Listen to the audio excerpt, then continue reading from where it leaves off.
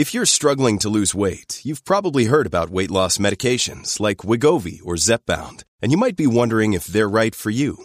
Meet PlushCare, a leading telehealth provider with doctors who are there for you day and night to partner with you in your weight loss journey. If you qualify, they can safely prescribe you medication from the comfort of your own home. To get started, visit plushcare.com/weight-loss. That's plushcare.com/weight-loss. plushcare.com/weight-loss.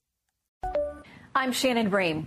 As Israeli ground troops go deeper into Gaza to take down Hamas, U.S. Secretary of State Blinken makes a surprise trip to the West Bank today as he tries to stop the conflict from widening throughout the region. Meanwhile, here in Washington, a major roadblock on Capitol Hill. The future of the House-approved standalone aid package for Israel in limbo. The House bill is dead on arrival in the Senate. A big win for the new Speaker of the House could be short-lived as critical funding for Israel's fight against Hamas and Ukraine's against Russia gets caught up in political wrangling. We want to pair border security with Ukraine because I think we can get bipartisan agreement on both of those matters. Speaker of the House Mike Johnson will join us exclusively to talk about his first full week on the job and his plan to avoid a government shutdown just days from now. And we provided Israel advice that only the best of friends can offer on how to minimize civilian deaths while still achieving its objectives of finding and finishing Hamas terrorists. Secretary Blinken back in the Middle East, meeting with Palestinian Authority President Mahmoud Abbas in the West Bank. While back home, thousands of pro-Palestinian demonstrators turn out on the streets of America calling for a ceasefire. Democratic Chairman of the Senate Armed Services Committee, Jack Reed, joins us only on Fox News Sunday. Then, Election Day just 2 days away in key bellwether states for next year's presidential election, including battleground Ohio.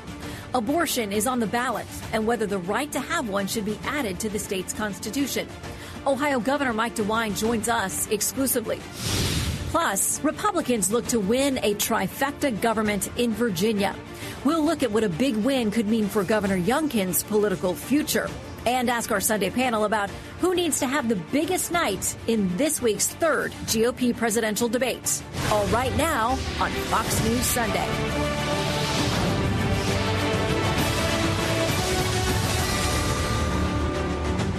And hello from Fox News in Washington. Israel's ground assault into Gaza continues as Israeli troops battle Hamas militants in the aftermath of the October 7th attacks on Israel. Back stateside, tens of thousands of pro-Palestinian protesters flooded the streets of the nation's capital, demanding not only a ceasefire in the conflict, but also an end to any U.S. military aid to Israel. It all comes at a tense time for Congress. There's a brand new Speaker of the House looking to make his first mark, decoupling Israel and Ukraine aid, a move that appears to face a certain death in the Senate. And yet another government shutdown is looming. In a moment, we will speak exclusively with the Speaker of the House, Mike Johnson. But first, we turn to Fox News foreign correspondent Trey Yingst on the ground at the Israel-Gaza border with the very latest. And I understand, Trey, you may have some incoming fire there. Yeah, Shannon, you don't see me on camera right now. We just had sirens sounding, and in this location, we've got about 10 seconds to get to cover. This area has taken a number of direct hits over the past several days. But this comes as the fighting rages on inside Gaza nearly a month into the war between Israel and Hamas. We got a first-hand look at the battles unfolding inside the Gaza Strip. Israeli bulldozers flanked by tanks and machine guns push deep into Gaza. Nearly a month into the war and more than a week into the ground invasion, these troops must fight for each block of territory. For the first time since the conflict erupted, the Israel Defense Forces are taking a small group of journalists into the fight. Right now we're with the Israeli military in an armored personnel carrier. The Israelis have cut the Gaza Strip in half. They've fought their way to the Mediterranean Sea and encircled Gaza City. They're waiting now for the orders to go farther in. Seconds after arriving on the outskirts of Gaza City, the crack of gunfire pierces the air. So right now we are in the... Israeli troops move carefully over mounds of dirt and debris. They understand Hamas can target them from above and below ground. We find two tunnels and now we're going to destroy them. While Israeli troops focus their efforts on destroying the extensive tunnel network of Hamas, Palestinian militants are still able to surprise and ambush them. Right now, the Israelis are engaged in a gun battle with Hamas militants inside the Gaza Strip. They are working at this hour to go block by block and clear this area, trying to get to the Mediterranean Sea, effectively cutting the northern part of Gaza from the southern part. As this is taking place, they've been ambushed. They've lost more than 24 of their own soldiers, and the battle continues. 8 days ago, the Israelis invaded with 2 missions: to hunt down Hamas leadership and bring hostages home. The latter is proving to be far more difficult. We know that the hostages are, most of them, inside Gaza City, and not inside the suburbs area, but inside the tunnels underneath the city. We're doing everything we can in order to free them. Lieutenant Colonel Gilad Pasternak is fighting his 3rd war. The 38-year-old is in charge of 5 battalions. His soldiers include those like Jeremiah Wallace, who's originally from Philadelphia. He moved to Israel and joined the army. Now he points to why the war began. We're here, we're coming after terrorists. We're coming after people that came into Israel. They killed civilians, killed men, women, children, kidnapped them as well. And we're coming back for them. And we won't leave until that's taken care of. Something that struck me was the level of destruction inside Gaza. Currently, there are more than 1 million Palestinian civilians internally displaced. Many of them have no homes to return to. Shannon. Trey Yangst, thank you to you and your team for taking us places no one else is going. We so appreciate it. Thank you, Trey. Fox News' Alexandria Hoff is traveling with the president. She joins us now from Rehoboth Beach, Delaware, where the president continues to be briefed. Hello, Alex.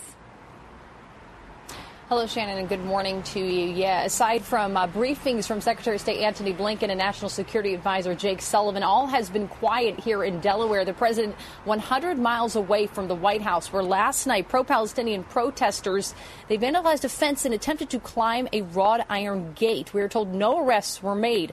The demonstrators were voicing anger for the president's support of Israel and refusal to back a ceasefire. Instead, the administration has been pushing for a humanitarian pause and military operations in Gaza to get aid in and hostages out. The president was asked about that yesterday. Mr. President, any progress on the humanitarian pause? Yes. The president gave a yes there, thumbs up. The idea was seemingly, though, rejected by Prime Minister Benjamin Netanyahu when Secretary of State Antony Blinken visited Tel Aviv on Friday. Israeli officials want Hamas to release the some 240 hostages first. And Blinken dismissed calls this weekend by Arab leaders for the U.S. to back an immediate ceasefire. We are still asking for an immediate ceasefire and that Israel would stop hindering the delivery of humanitarian aid.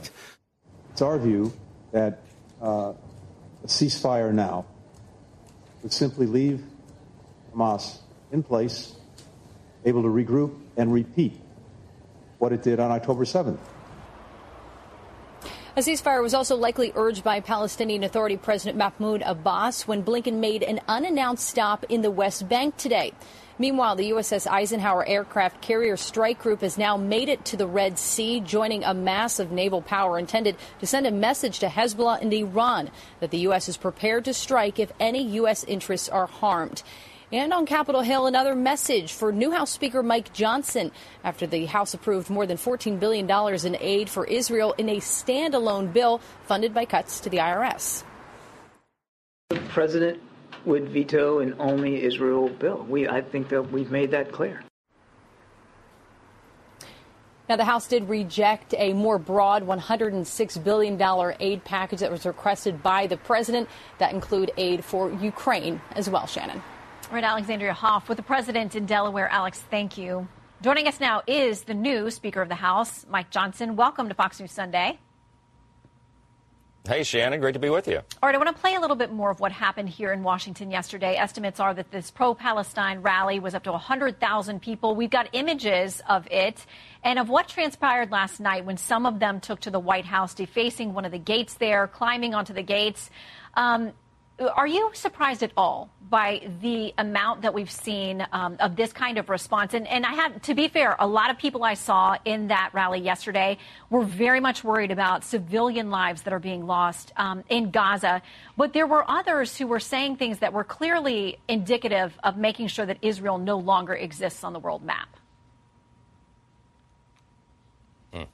Yes, no, it is surprising to see this level of anti-Semitism that has sprung up around the country. Apparently, it's been dormant for a while, but this has given rise to that, and we're deeply concerned about it. The opening of the program today, Shannon, I think gave a great snapshot of the crisis that Israel faces, and that's why right out of the blocks, as soon as I became Speaker, within the hour, we passed a resolution to make clear that Congress stands by our great friend in that region. We always will. And then we passed, as you saw, our first priority is an emergency immediate funding aid to Israel so that they can defeat Hamas and protect and continue as a nation. That's what's at stake. I spoke to Prime Minister Netanyahu on Saturday evening a week ago, and he said this is a battle between good versus evil, light versus darkness. I could not agree more, and I think the whole world can see that. So you passed the standalone measure, but the man who runs the Senate Majority Leader Chuck Schumer, has this to say about what you passed in the House.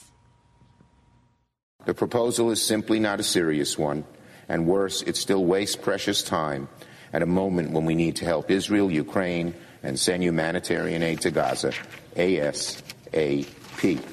And it's not just Democrats. This is the headline from The Hill. McConnell and Speaker Johnson sharply divided on the year-end strategy. So Democrat and Republican leaders over in the Senate say there's no way the standalone measure gets anywhere. The White House has said it would veto it anyway. So with time of the essence, the urgency here, why waste time on a measure that has almost zero chance of actually aiding the Israeli people? Shannon, it's really surprising to hear Senator Schumer say that it's not a serious proposal. It's exactly what was requested, $14.5 billion.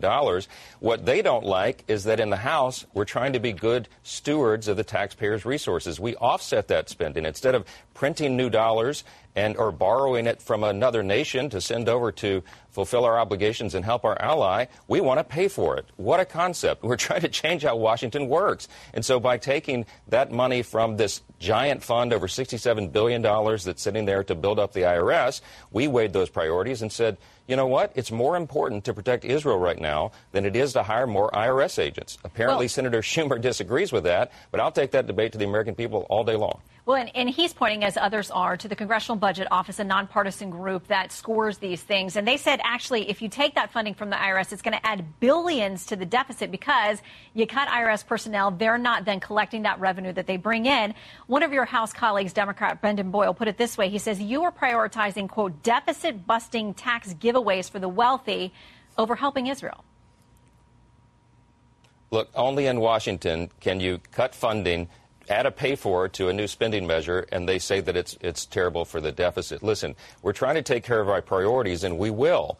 We know that these other important measures are right there on the table, and we're working through it hour by hour, day by day, and we're going to meet those obligations. But we have to do these things in the proper order, and we are committed to changing how Washington works. I think you see a united and energized House Republican Conference. All of our members are working together in good faith, trying to solve these great challenges that we face. And I'm very optimistic that we're going to do that. But we are going to also change the trajectory we're on. Shannon, right now we have a $33.6 trillion federal debt. Just last week, the Treasury Department of the Biden administration announced that we're going to have to borrow over $1.5 trillion over the next 2 quarters, 6 months, to continue our operation as a government. This is not a sustainable track.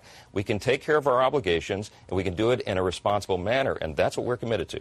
Okay, so there's been talk that you want to quickly offer up Ukraine aid, of course, in a separate measure, potentially tying the U.S. border and security issues to that. Group of Democrats say this, and there's opposition from both sides of the aisle on that plan as well. But they say Republicans can't move their extreme, cruel, anti-immigrant agenda through the regular legislative process, so they're trying to make an end run around Congress and exploit 2 foreign wars to force it into law. They say Republicans don't actually want to work on things that would change the problems at the border, beefing up port entry personnel, things like more legal pathways to citizenship, and getting at the root causes of migration. So are there things that you can work on that you can get bipartisan buy-in in attaching that to Ukraine aid, or is this going to be about holding your caucus together and getting all the Republican votes where you have a very small majority? What this is about is advancing the agenda, and the first priority is the American people. I don't know which Democrat gave you that absurd quote, but they clearly are not listening to their constituents. If you go out into the country, people will say, look, we understand our role as a leader in the free world. We understand that we're the great superpower that needs to assist and ensure that freedom survives, but we have to take care of our own house first. And securing our border is an essential priority to the American people. So they're not listening to their constituents. I think that's a tone-deaf response. Again, we can do all of these things together. But when you couple Ukraine and the border, that makes sense to people because they say if we're going to protect Ukraine's border and we have to do what is necessary there, we don't want Vladimir Putin to prevail. We can't afford that. The free world can't afford that. But we have to take care of our own border first. And that's what we're saying. This is policy changes that are necessary. There's a growing consensus in the Congress, certainly amongst Republicans, but also even some across the aisle who recognize we have to change what is happening. Over 6.3 million illegal crossings since Joe Biden took office. It's more than the population of my state. We cannot continue this, and everyone knows it. And the fentanyl that's come over the border, the human trafficking, the cartels making billions of dollars on our backs, we are going to stop that, and the House Republicans are committed to it. I think the people are with us, Shannon. So as we talk about spending more dollars on those things, our border, Ukraine, more tax dollars flowing into those things, we're running out of money here again in a couple of weeks. Are we going to have another continuing resolution, that temporary financial Band-Aid? How long would it last? Would it be clean? Or are you going to try to attach other things to it? The reason I look a little haggard this morning, Shannon, is because I was up late last night. We worked through the weekend on a stopgap measure. We recognize that we may not get all the appropriations bills done by this deadline of November 17th, but we are going to continue in good faith. And the difference between what we call on Capitol Hill a continuing resolution now and what we've dealt with in years past is that this would allow us time, and everybody understands, allow us time to continue this appropriations process. We're committed to bringing 12 bills to the floor as the law statutory law requires Congress to do. That hasn't been done in many years. But again, we're changing the way Washington works because we believe it needs to be more accountable and more transparent for the people. And so we're going to fight that fight every single day, and we'll get that job done. Okay. I want to talk about some social issues. You've got a lot of critics who say that you are wildly out of step with the American people. Let's talk abortion first. One of the groups opposing you says this. He wants a total abortion ban with no exceptions. He supported bans that would not only criminalize abortion, but ban IVF treatments and common forms of birth control, and that you voted against access to contraception. Where are you on these issues? Is that an accurate assessment of where you are? Because that's not in step with the American people. No, Shannon, look, I'm pro-life. I've said very clearly I'm a Bible-believing Christian. I believe in the sanctity of every single human life. So I come to Congress with deep, personally held convictions. But guess what? So do my 434 other colleagues in the House. Everyone comes to Congress with their deeply held convictions. But the process here is that you make law by consensus. And I've not brought forward any measure to address any of those issues. Right now, our priorities are funding the government, handling these massive national security priorities that we have in crises around the globe, and taking care of changing and reforming how Congress works. That's what we're going to do. Listen, prior to the modern time, until recently, actually, almost all of our nation's leaders openly acknowledged that they were also Bible-believing Christians. This is not something that should cause great unrest, okay? It's just that Washington, right now, what you're seeing, Washington and the Associated Press Corps are engaging with a leader who openly acknowledges faith and the foundational principles of our country. Okay, I think this is a healthy discussion, but it doesn't affect how we run Congress. To be clear, though, have you voted against fertility treatments and access to contraception? Would you? I don't think so. I'm not sure what they're talking about. I really don't remember any of those measures. But do you oppose anything? I am personally pro-life, yeah. No, of course not. That's something that's blessed a lot of families who have problems with fertility. Of course, that's a great thing. I would support that. But look, again, these are not issues that are on the front of the agenda, and we can come with our convictions, and we can govern in an accountable, transparent manner for the American people, and that's what we're going to do. Okay, so you've talked a lot about your faith. You don't backtrack. You're not shy about that. You're bold about that. You said if people want to know your worldview, go open up the Bible. You know that concerns a lot of people. Your critics are hearkening back to things that you've said about gay marriage, homosexuality, conversion therapy. There's a lengthy guest essay in the New York Times, not surprisingly, not big fans of yours. It's titled this, The Embodiment of White Christian Nationalism in a Tailored Suit. They point to a definition in Christianity Today of that, saying it's a belief that the American nation is defined by Christianity and that the government should take active steps to keep it that way. Is that an accurate description of your view of how the government should function? No, I'm not even sure what the term means. And look, there are entire industries built on tearing down people like me. I understand that comes with the territory, and we're not fazed by it. But listen, what I believe in are the founding principles of the country: individual freedom, limited government, the rule of law, peace through strength, fiscal responsibility, free markets, human dignity. Those are essential American principles. And so I've been labeled all kinds of stuff, but these people don't know me. Look, my family, it's no fun to be misquoted and maligned and mocked, of course, but we know that comes with a job. And we're unfazed. We're going to continue to love all people. We're going to continue to bless even those who persecute us, because that's our worldview, and that's how we operate. And if people just, everybody take a breath, give us a chance, and you'll see what principled governance looks like. That's what I'm committed to doing. Okay. We got to go, but I have to ask you this, because there's been so much made about it. Vanity Fair says this: what's up with Mike Johnson's very shady-seeming financial disclosures? They say you've never reported a bank account or an asset on a financial disclosure form going back to 2016. Can you clear that up for us? Yes, look, I'm a man of modest means, okay? I was a lawyer, but I did constitutional law, and most of my career I spent in the nonprofit sector. We have 4 kids, 5 now, that are very active, and I have kids in graduate school, law school, undergraduate. We have a lot of expenses, but I can relate to everybody else. My father was a firefighter, right?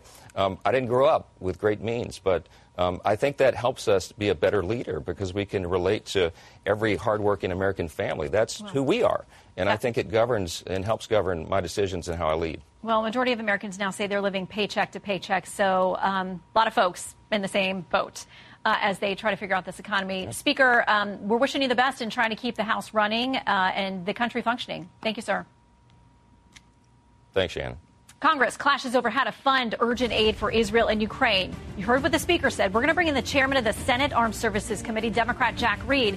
He's just been in that region torn apart by war. Does he stand with Democrats insisting all of this aid be tied together, or is he open to whatever gets aid to Israel most quickly? We'll ask him next.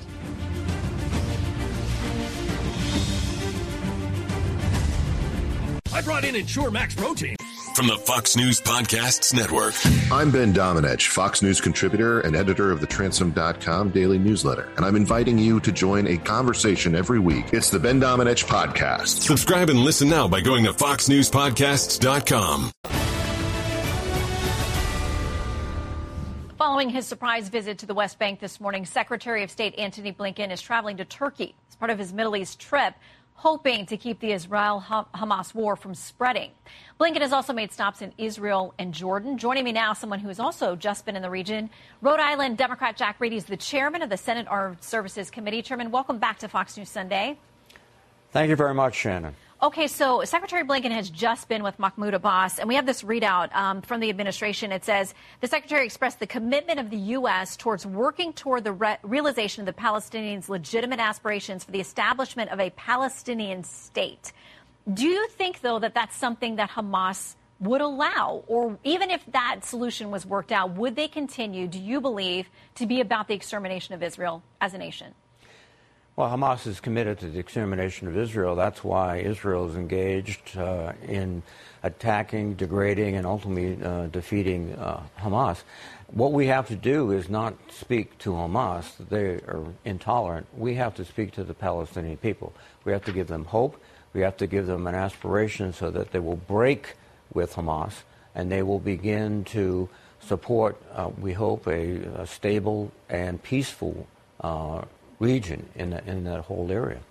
So Secretary Blinken now continues on to Turkey. We talked last week about the fact that they're a NATO ally, but Erdogan is there talking about Israel as an occupier, as committing war crimes. What should the secretary's message be as he visits in Turkey? I think the secretary's message is, first, we cannot let this conflict expand into other areas, and Turkey can play a key role in containing this conflict. Second, I think he can explain how we are trying to advise, assist the Israeli forces so that they, one, are much more strategic and much more precise in their targeting, and two, that they recognize that helping the Palestinian people is not just a good thing to do, it is a smart tactical move, because what you want to do is separate Hamas from the Palestinian people. And you do that by making it appear, in fact, making it a reality, that they can find some support, medical support, humanitarian support within the Israel lines, and they can't find that within Hamas's controlled territory. So there's also Hezbollah out there. Their leader speaking out Friday saying that the U.S. is responsible in part for what's going on in Gaza, that we must be the ones to stop it, that they would overwhelm U.S. forces. They're not afraid of our warships, those kinds of things. How worried are you about a couple of things? Hezbollah opening up a separate front to the north, and about U.S. troops at any point being dragged into this conflict? Well, first, the speech by the leader of Hezbollah was not unexpected. Second, we've moved in carrier task force groups to augment our deterrence efforts in the region, and I think they're very conscious of that, particularly our anti-missile capabilities, which are significant and can prevent an attack by Hezbollah on Israel and open up another front. I think also, too, is that we are trying, as I said, to help Israel focus and refocus its efforts to be more precise in its targeting and to give less of a rationale for some people who would attack Israel on political grounds. So you are among those who are publicly saying, we do want Israel to be more precise. Secretary Blinken says we've given them advice that a close friend would give them. But keep in mind, this is what we're hearing from a leader of Hamas who talked about the fact that the October 7th attacks were just the beginning. He added this. We must teach Israel a lesson, and we will do this again and again. The Al-Aqsa flood is just the first time, and there will be a second, a third, a fourth, because we have the determination, the resolve, and the capabilities to fight. He went on to say that that means the annihilation of Israel. So should any country be lecturing Israel in any way about how they deal with a group that is truly an existential threat to them? Hamas is an existential threat to Israel. They make no bones about it, as that statement indicates very clearly. And what Israel is doing, appropriately so, is targeting Hamas to degrade it and then destroy it. And we are helping them in that effort. It is somewhat reminiscent of our efforts against ISIS in Iraq. But what they have to do, not only for the complying with the rule of law, but also winning the battle of minds and hearts, is to do it in such a way as that they don't, or they minimize the harm to civilians. And that's what we're trying to help them with. We want them to get better intelligence. We're helping them with intelligence. We want that intelligence to inform selected targets, precise targets. We want them to use precision-guided weapon systems with smaller diameter bombs so they really hit the people they're going after. And then we want them also to be able to show how not just Israel, but the entire world community wants to provide the basic necessities to the Palestinian people. This would deliver a blow, not just tactically, but also politically to Hamas. And the goal is to end that threat to Israel, which is existential. Hamas does want to destroy the state of Israel. Let's talk about aid, because you heard the speaker at the beginning of the show talking about Israel standalone aid was what he could get passed in the House. That was what the appetite was there. We know it's different over in the Senate. And there's talk of, again, linking it together with Ukrainian aid. Thought it was interesting that Gallup poll shows now that Americans are growing skeptical of providing unlimited continued aid to Ukraine. The number of Americans who say the U.S. is doing too much in that particular conflict has jumped 12 points since just June. Do you worry that tagging those things together may slow down, as Ukraine is less popular, the aid actually getting to Israel in a more timely fashion? No, I don't. I think on the Senate side, there's strong bipartisan support for aid not only to Israel but to Ukraine, and immediately. Ukraine is running down its resources. They're in the midst of a very serious conflict with the Russians. The Russians may have staged a major counterattack weeks ago. There are intense casualties on both sides, particularly the Russian side. So we can't just step back and let time go by, and we have to support the Ukrainians, and it's in our interest. And frankly, and when I was talking to Secretary Austin at the hearing on the appropriations, he indicated, which I believe, is, listen, if we don't provide these resources to Ukraine right now, it raises the probability that in the months or years ahead, we'll have to send American forces it's better, in my view, to support the Ukrainian people now and their forces than to see a situation where we are pulled into a conflict with our young men and women. So this is not only the right thing to do, it's I think, a very, very smart thing to do. Well, we will watch as that fight plays out on Capitol Hill. Senator, we thank you for your time in uniform, defending and serving this country, and for being with us today, sir. Thank you. Thank you very much. Up next, abortion is on the ballot this week. Ohio voters go into the polls Tuesday to decide whether to amend the state's constitution to provide more abortion access in the wake of the Supreme Court decision to overturn Roe. Governor Mike DeWine joins us live. But first, Fox's Rich Edson takes us to Virginia, where Governor Glenn Youngkin's working overtime on state elections there this week, and President Obama getting involved too.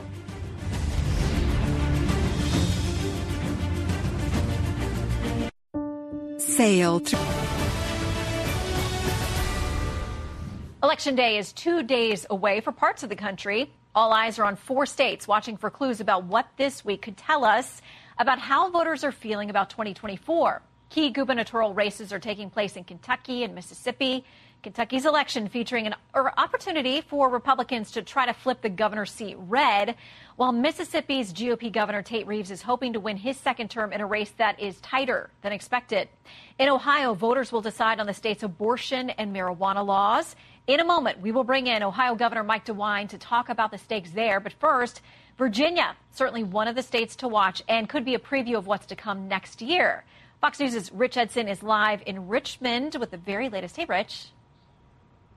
Hey, Shannon. Well, there's been persistent speculation surrounding Governor Glenn Youngkin's presidential ambitions. For now, he's focused on elections here in Virginia and a test of whether he can deliver his party the power to set the state agenda.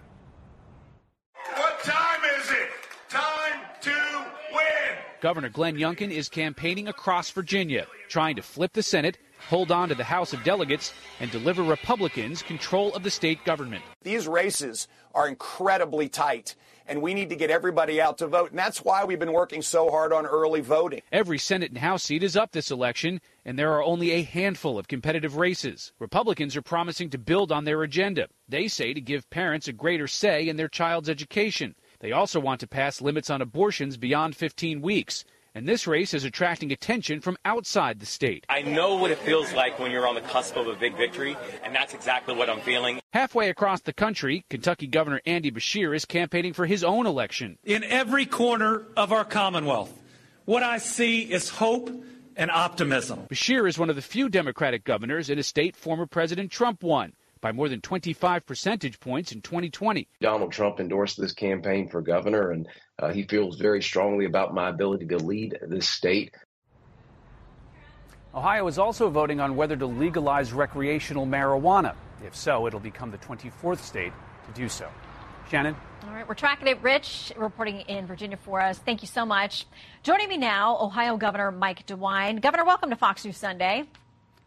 Good morning. Good to be with you. Thank you. Okay, so let's talk about this abortion issue. Issue 1 on the ballots there. Democrats say that it proves that the right is as extreme as they've warned everyone that they are. Here's one supporter saying this. What Republicans, frankly, have done in this environment is they've created a window for advocates on the left today to say this. See, look, this is what we've been talking about.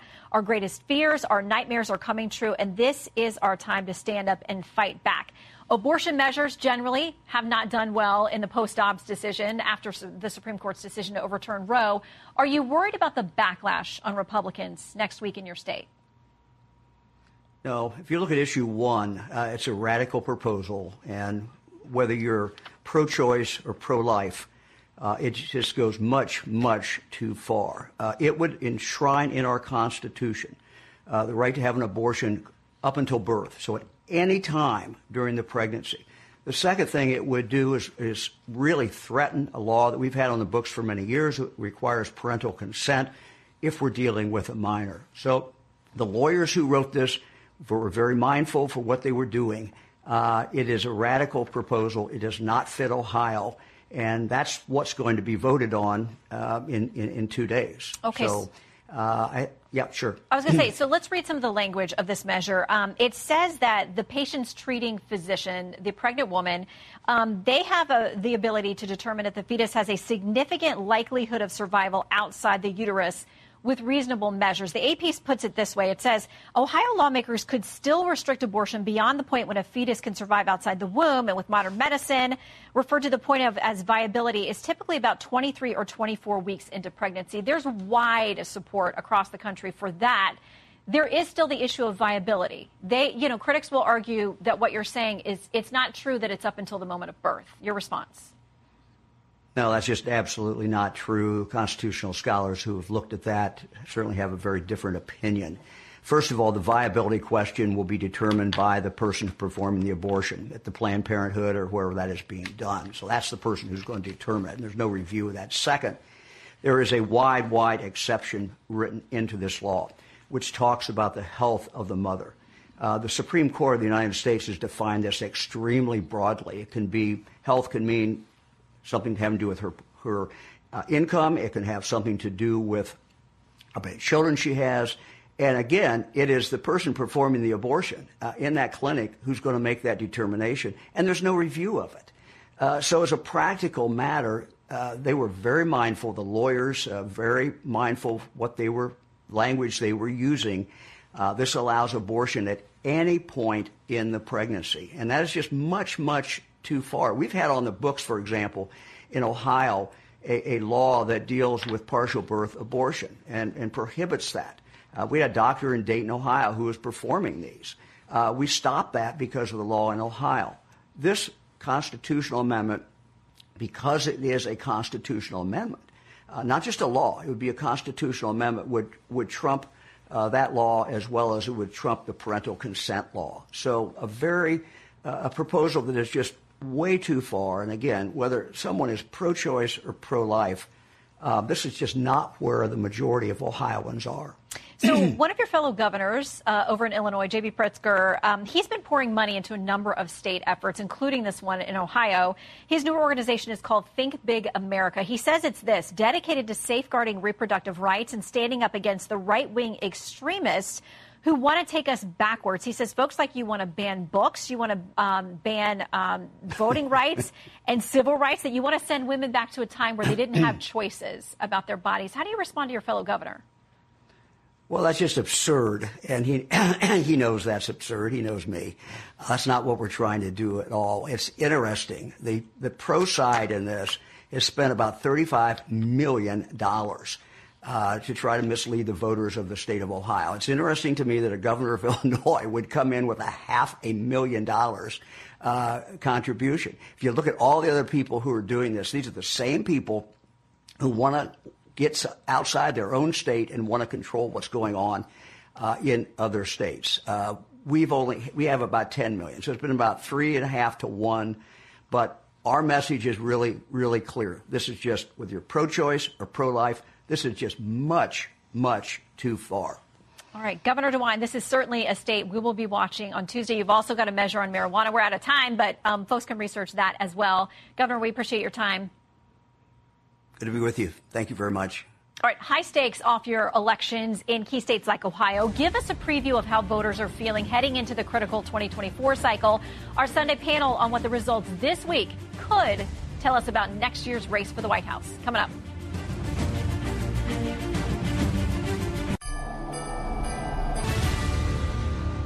For a deeper dive on all the big issues this week, including Tuesday's elections, let's bring in our Sunday group, Olivia Beavers, congressional reporter for Politico, Fox News senior political analyst Juan Williams, Guy Benson, host of The Guy Benson Show, and former Bush national security official Michael Allen. Welcome to all of you. So I want to pick up where we left off with the governor in Ohio. We do have important state elections this week.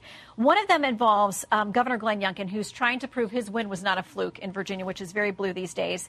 This issue of abortion, new polling shows us it is something that Virginia voters are very dialed into. Here is what Youngkin says. He argues that his proposal, which is a 15-week abortion limit with exceptions for rape, incest, and life of the mother, represents a politically acceptable compromise between those who want to ban all abortions and those who would see no legal limits. He's quoted as saying people recognize that's a reasonable place. Guy, that's just one of the issues on the ballot, essentially, not legitimately, but in theory. Yeah, and it's a completely reasonable position. It's sort of a European-style proposal. The Democrats, the ads they're running on this, are suggesting that the Republicans would ban every abortion ever in Virginia, which isn't true. What I'm struck by watching this Virginia race develop is, number one, Governor Youngkin is very popular in the Commonwealth. He's got plus 20, plus 25 approval rating. Can he parlay that into coattails down ballot? He's working very hard. He's very invested in this race. The other dynamic that I'm seeing is the Democrats are running their 2022 playbook, which was pretty successful for them. Trump, MAGA, abortion distortions, in my view, on the latter part. The Republicans in Virginia are running the 2021 successful playbook that Youngkin won with on schools, education, crime, economy, and that sort of thing. It will be fascinating on Tuesday to see which of those two approaches prevails. Yeah, and if you live in Virginia or anywhere in this area, you are seeing the ads Yes. stop, and you're ready for that election to be over. But let's look to Kentucky as well, because there's a tight governor's race there. The current governor, Andy Beshear, is a Democrat. He is up against increasingly popular. The polling shows this is tightened with the AG there, Daniel Cameron. The New York Times says this, though. Beshear is doing whatever he can to separate himself from Mr. Biden, whose approval ratings remain mired around 40% nationally and are much lower in Kentucky. Juan, what about that race? Well, you got Beshear is like one of the most popular governors in the country, I think like number 5. And the key point here is with Beshear, a Democrat in a red state, is not to think so much party affiliation as to think good governance, like, you know, who's getting the roads paved, who's doing this or that. And then you get into some really difficult issues, as we saw in the debate this week, where, you know, Cameron was asked about something like vouchers, and you would think for Republicans that's a strong point. But in rural areas of the state, they see that as a threat to their public schools, so he wouldn't say his position. Similarly on Medicaid, you know, he has sort of a halting, stuttering way of dealing with this issue, but it's very popular in the state. So I think Beshear is in the cat seat there. Well, in Mississippi, you got a governor's race there with an incumbent Republican. Cook Political Report says this. They've moved the race from likely to lean Republican. So that's a race that's been tighter than expected. But some brand new polling out this week takes us more broadly to the 24 races. We look to these states to see if we can gather anything about how voters feel about next year. The New York Times Siena College has a new poll out, 6 swing states. And President Trump is leading President Biden in 5 of those 6 states. Olivia, that's tough news for the White House this morning. And some of these, the margins are not close at all. No, in Nevada, there's a 10-point lead for Trump. I would say this is pretty devastating. It was going over issues where they feel like Donald Trump is prevailing on economy, on national security, on border and immigration, which are some of the top issues of this upcoming election. Where they felt like Biden, which we were talking about, is leading, is abortion. He has time to make it up, but right now, these are so many points that if he lost those states in the Electoral College, he would be in big trouble. Yeah, and one of the issues, Michael, where he is upside down is on foreign policy. It was something that President Biden came in as Senator Biden saying, this is, you know, my portfolio. I know what I'm doing here. The American public doesn't feel like he's delivering on these big foreign policy issues, and now he's got a new one on his plate. He does. Even when President Biden seems to stand strong, like he has in his support of Israel, I think the voters in the United States just view the president very negatively. I think it's all seen through the framework of the economy, inflation, his ignoring of immigration all these years. So I think he is in a deep-seated free fall, and I can already hear the panic from the Democrats as they try to figure out, what do you do with a candidate when 71% of the United States thinks you're too old to be president? And it's not just about age. I mean, it is the issues, Juan. I mean, people are unhappy with how he's performing. Right, but I think at this juncture, I think from the Democrats' point of view, what you have is polls that are a referendum on Joe Biden. And there are lots of people who are upset about the wars that we're speaking about, Michael. Ukraine and obviously the events in the Middle East are quite upsetting. But also you have a broken Congress here on Capitol Hill. It looks dysfunctional. It looks like government's dysfunctional.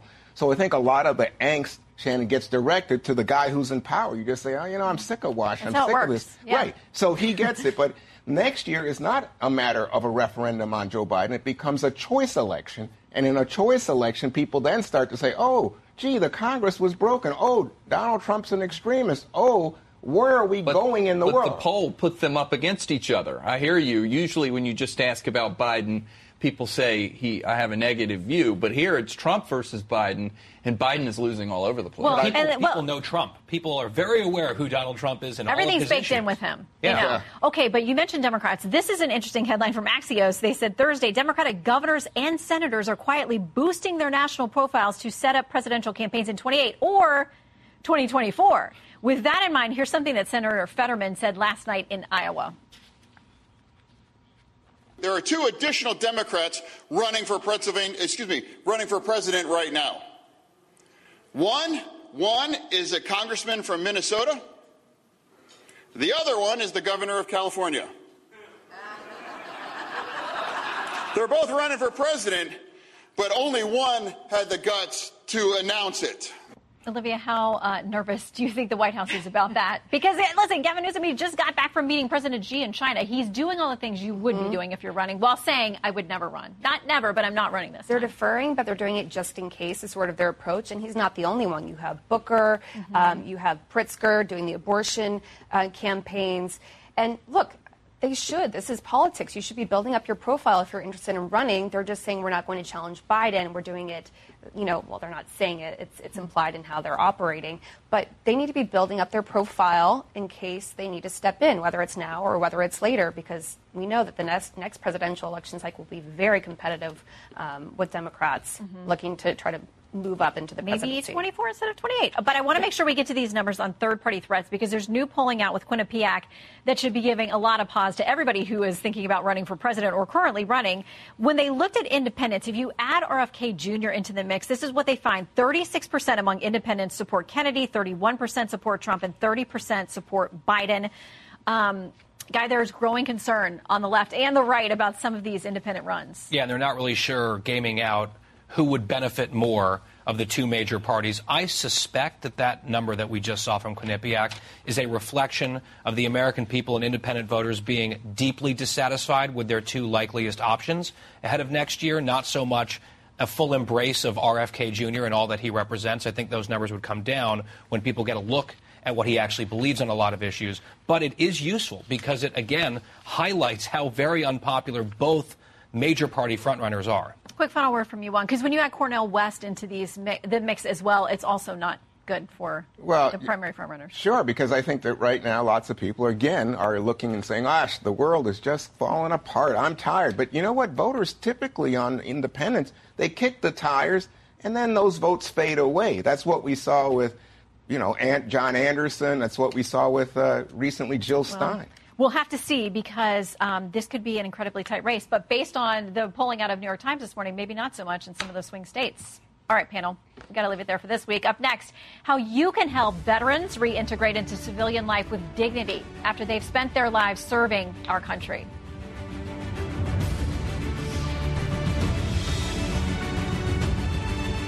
Okay, everyone. I believe all our veterans deserve dignity and independence. We want you to join us in making Camo your cause in support of the U.S. Vets campaign, which aims to eradicate veteran homelessness. You can visit honor.usvets.org/FoxForward. It's there on your screen. You got the QR code. You can donate and find some cool camo gear. You can also post your camo pics on social media with this hashtag, HonorUSVets. And share your message of thanks. If you donate between now and November 12th, you can pick up some swag being modeled by our panel today. Ties, which I tried to tie in the break, mugs, shirts, and hats. We love how you all look in this, and we want to celebrate our vets. Very nice. You even went with the shirt. I like Guy did a better job tying the tie than I did during the commercial. It's hard to compete with Olivia and you. You guys look great. Check it out. That's it for today. Thanks for joining us. I'm Shannon Bream. Have a great week. See you next week.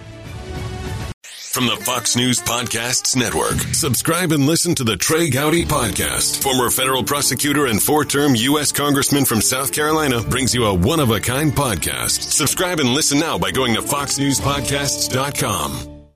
Listen to Fox News Sunday ad-free on Amazon Music with your Prime membership, or subscribe wherever you get your podcasts.